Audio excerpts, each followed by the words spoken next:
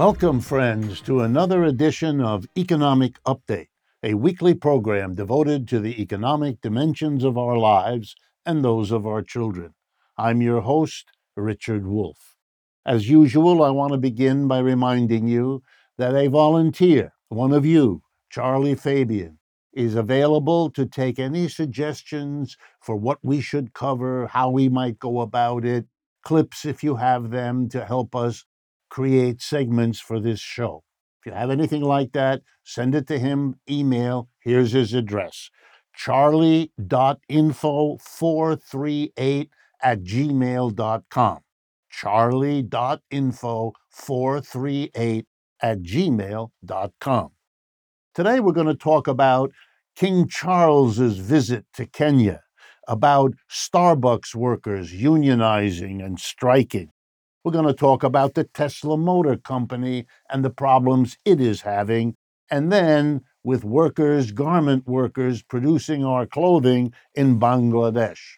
And in the second half of the program, we're going to talk about some basic issues in economic theory, namely the theory of the surplus and the theory of profits. Okay, let's jump right in.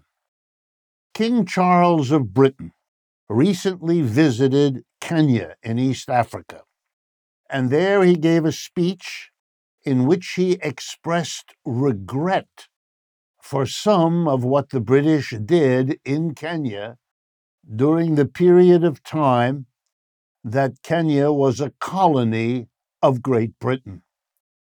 The papers in Kenya, and many politicians, had expected, hoped for, and requested an apology for what was done, as I'll explain in a minute. But the British government and their king could not bring themselves to say, "I am sorry for what I did." They just expressed regret that it happened. I want to talk to you about that. The first book I ever published was called The Economics of Colonialism: Britain and Kenya from 1895 to 1930. It was published in 1974 by the Yale University Press. And I there in that book explained in detail the research I had conducted both in Kenya and at the British Colonial Office in London to figure out what the British did. I'm going to only summarize it here because it'll give you an idea of what King Charles should have apologized for but could not bring himself to do. I looked at two censuses taken in Kenya by the British early in their time of the colonial ownership of that country, around the turn of the century, 1900, sometime around then. And 25 years later, the population at the first was 4 million. The population at the second was 2 million. Okay, so the first thing that he might have apologized for was the systematic extermination of the Kenyan population simply by being a colonial territory. And why did that happen? Well, Britain did in Kenya what Britain did everywhere else, and what the French and the Dutch and the Belgians also did, and the Americans later too. They arranged for the Kenyan people and the Kenya country to be useful for Britain. Britain wanted the Kenyans to produce things that the British could make money off of, in particular, coffee. And coffee remains to this day a major export of that country that they depend on. The British handled the coffee. Later they added tea. Tea is now also, with coffee, a major export. Indeed, the only new thing now, years after independence, showing you the legacy of what was done, is the fact that Kenya now also exports flowers, cut flowers, to Europe. In order to make this happen, the British moved the Kenyan population. millions of people from one area to another, crowding them into what were called reservations, reserved areas that were not big enough to sustain the African population, which meant that the only way they could survive was to go out and work for, you guessed it, British settlers who were given the choice land in what was called the Kenyan highlands, where they produced coffee using the labor of the coerced African population. That's why so many died. That's why so many got sick. There were few or no hospitals. When I was in Kenya in the 1960s, there were 4 high schools for a population in the millions. Nothing was done, except if it was useful to Britain to get money out of this colony. That's what King Charles might have apologized for. Eventually, as happens in all settler colonies, sooner or later, the oppressed people, if they are not ethnically cleaned out of existence, resist. In the early 1950s, the African population of Kenya exploded against British colonialism in a revolt that lasted quite a while and was known as the Mau Mau Uprising. It's that led the British to murder and torture huge numbers of Kenyan militants.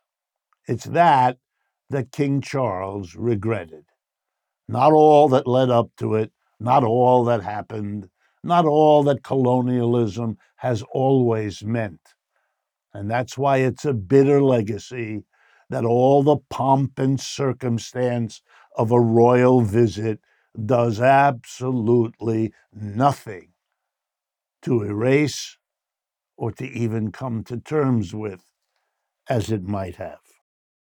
Settler colonialism is a disaster wherever it has occurred, and it is something for which modern capitalism has a lot to apologize for. My next update has to do with Starbucks. Starbucks has, in case you don't know, roughly 16,000 outlets here in the United States. About 370 of them have seen the workers at Starbucks go on strike, take other actions to form unions. And they've been successful. They actually tried more than that, but they've been successful in 370. But success means you win an election. Success means you force a strike. But then you have to sit down with the corporation and sign a contract to cover the work. And Starbucks has so far resisted doing that. That's why on the 16th of November, there was the Red Cup Rebellion, in which workers, clients, and friends of people working at Starbucks expressed their horror at the unfair labor practices that the Starbucks unions have been filing in Washington and in state capitals against the stalling technique of Starbucks.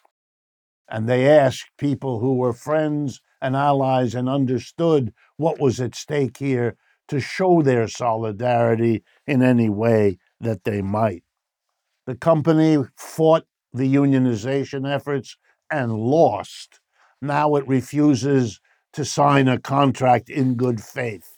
If you ever wanted an example of class war never ending, Starbucks is the nearest place where you can see it in all its gory action. My next update is about Sweden. In Sweden, there are lots of Tesla automobiles, and that means there are Tesla service centers. And the workers who maintain the Teslas are demanding the rights to collectively bargain an agreement to cover their wages and working conditions. Tesla didn't want to give them collective bargaining arrangement, which is very common in Sweden and has been for many decades. So the Tesla service center workers went out on strike on the 27th of October, and they're still out. They are angry that the Tesla company is evading the collective bargaining.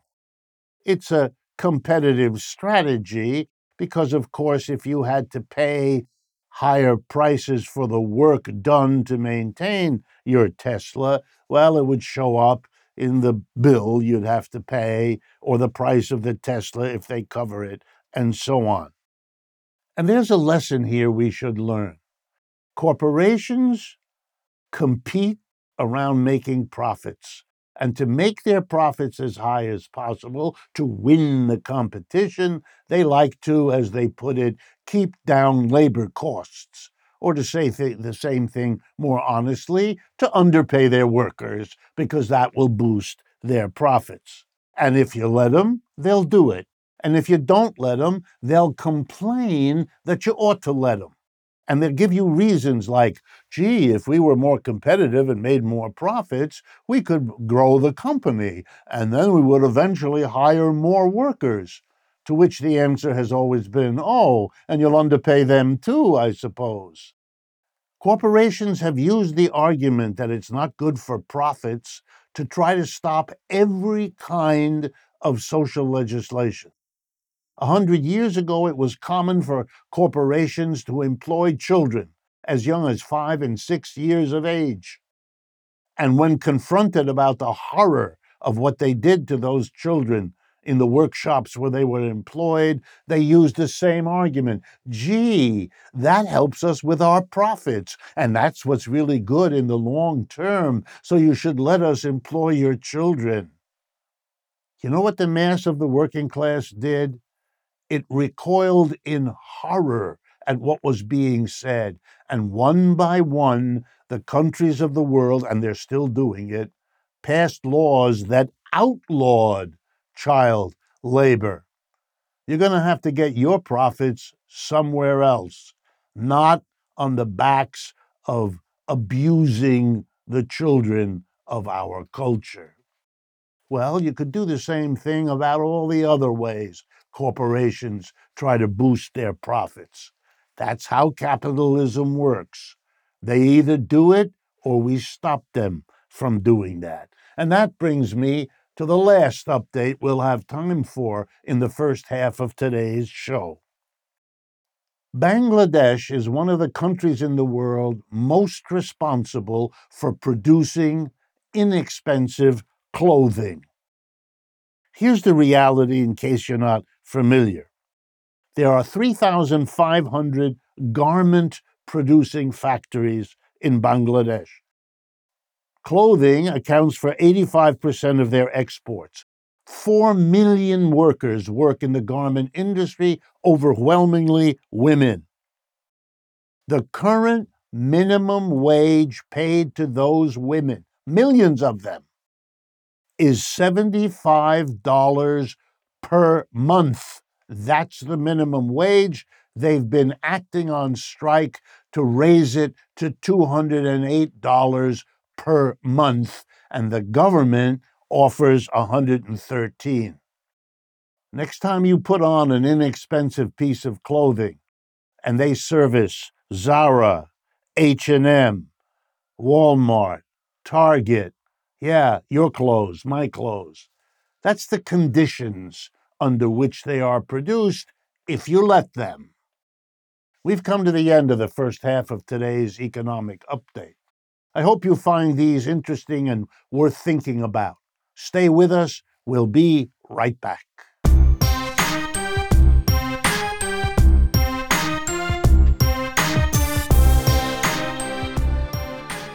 Welcome back, friends, to the second half of today's economic update.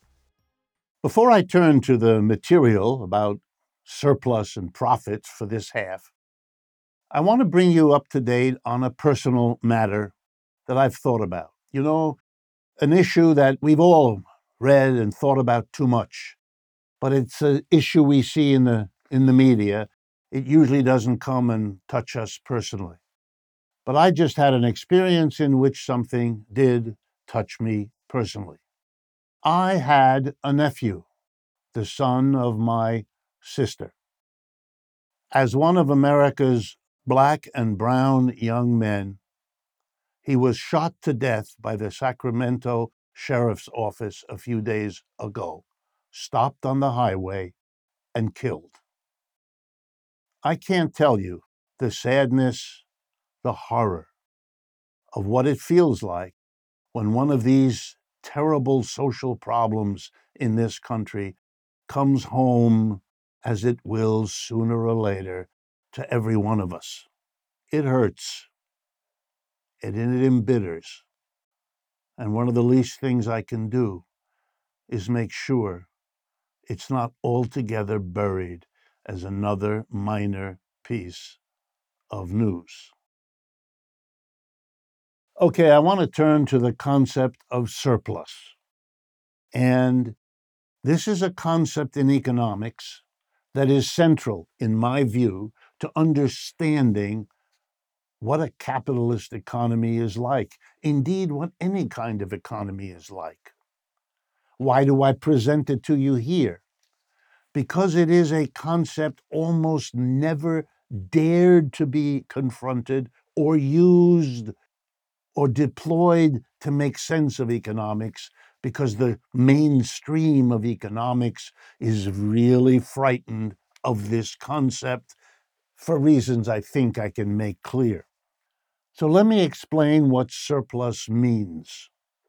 And the greatest theorist of surplus, not the only one, but the greatest one, whose way of understanding it became the basis for an entire tradition of critical thought about capitalism, was Karl Marx. A good teacher, if you're courageous enough to try to learn what he understood. So here's the notion of surplus.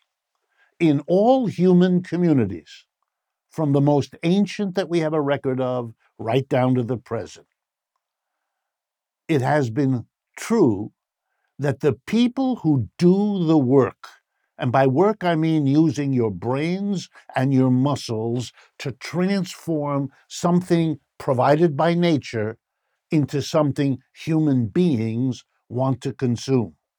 Work is what transforms a tree into a chair, what transforms the wool from a sheep's back into a sweater, a piece of earth into a brick, into a building. We all know what work is.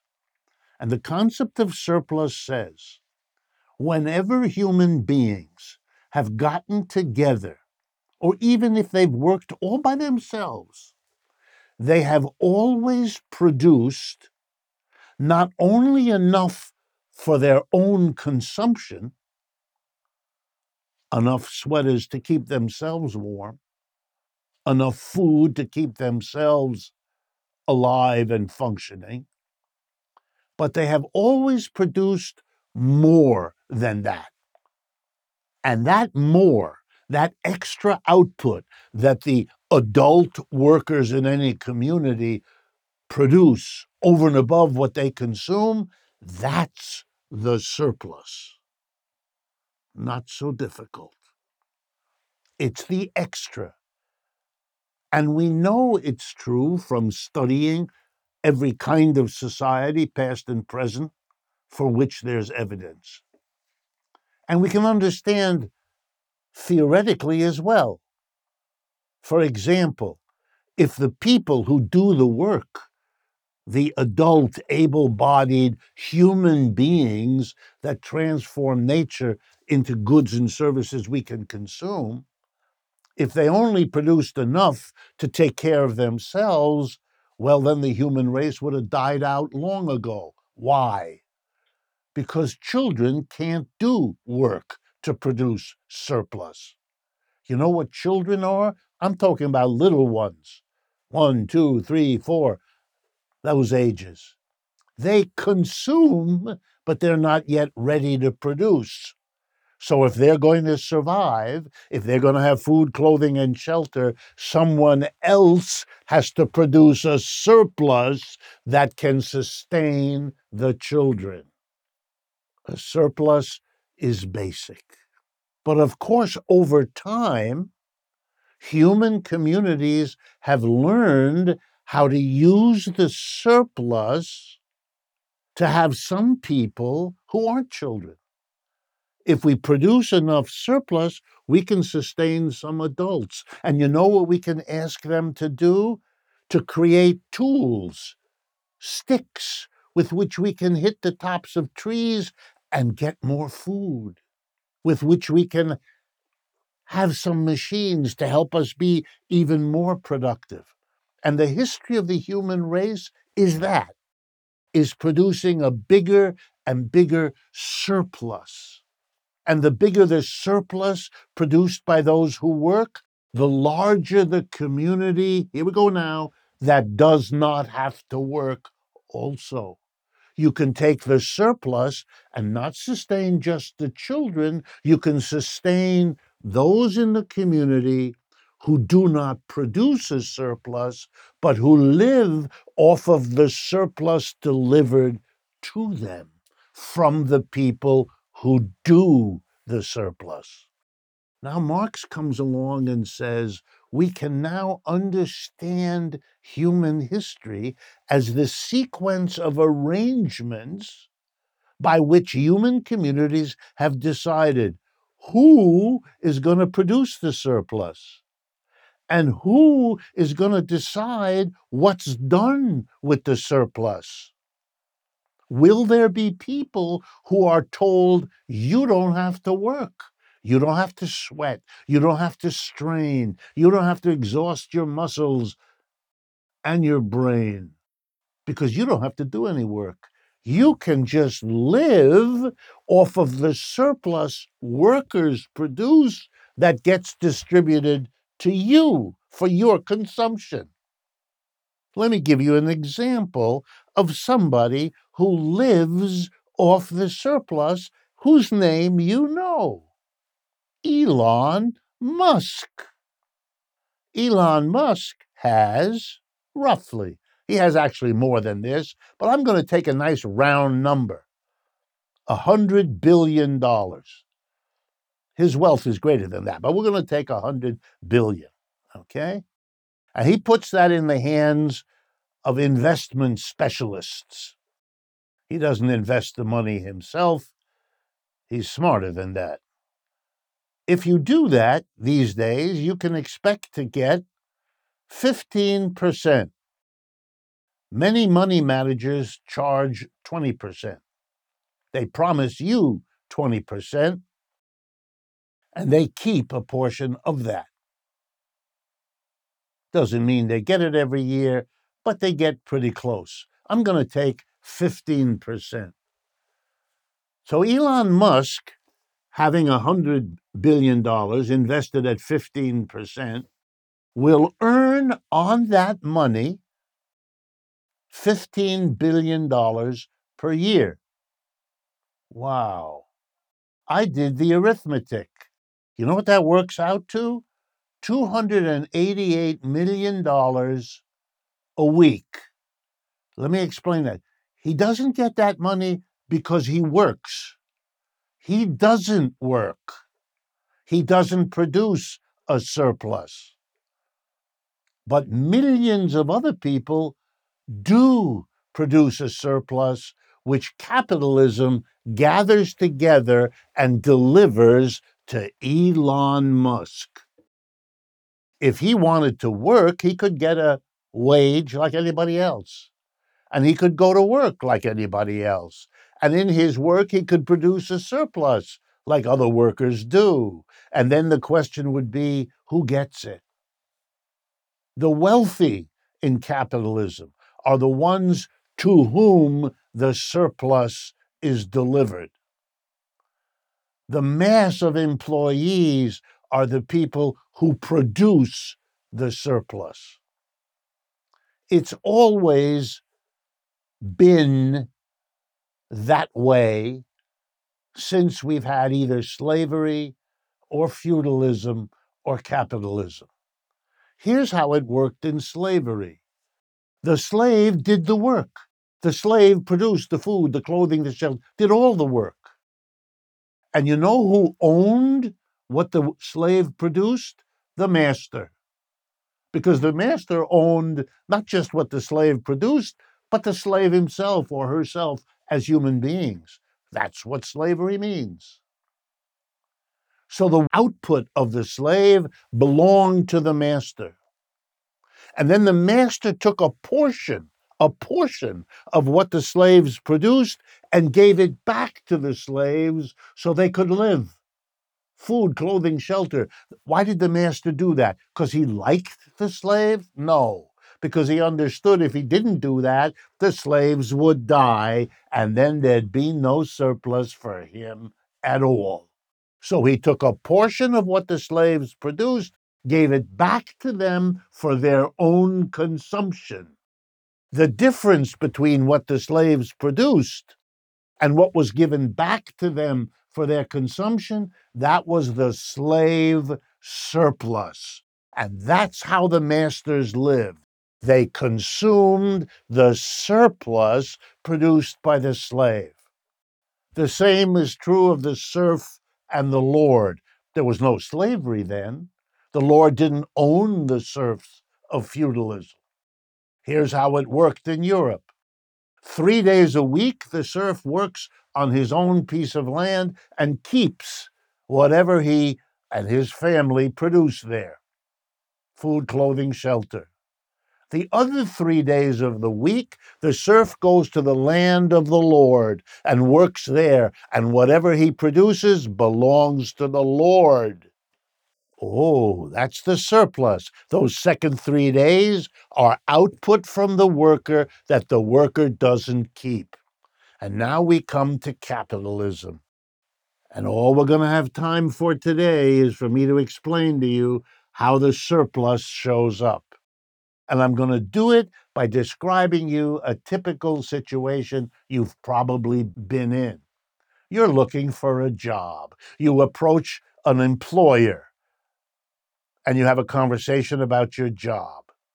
And the employer says, here's what you'll do. You'll come at 8, you'll stay till 5. Here's where you'll work with this machine over here. And then you get to the interesting part. I'm going to pay you, the employer says, $20 an hour. And now Marx teaches us what you already know, that the only way that employer would ever pay you $20 an hour is if what you add to that, what the employer sells, is worth more than 20. It's got to get something out of it for him. If you only added $20 worth of value to what he sells, and he sold it, and he got 20, and he paid you the 20, there'd be nothing in it for him. Capitalism means you always produce more for your employer than he pays you. So if you ever told yourself you'll never work for anyone who doesn't pay you what you're worth, you don't yet understand surplus and how the economy really works. We've come to the end of the show today. Next week, I'll talk to you about the concept of profit. And as always, I look forward to speaking with you again next week.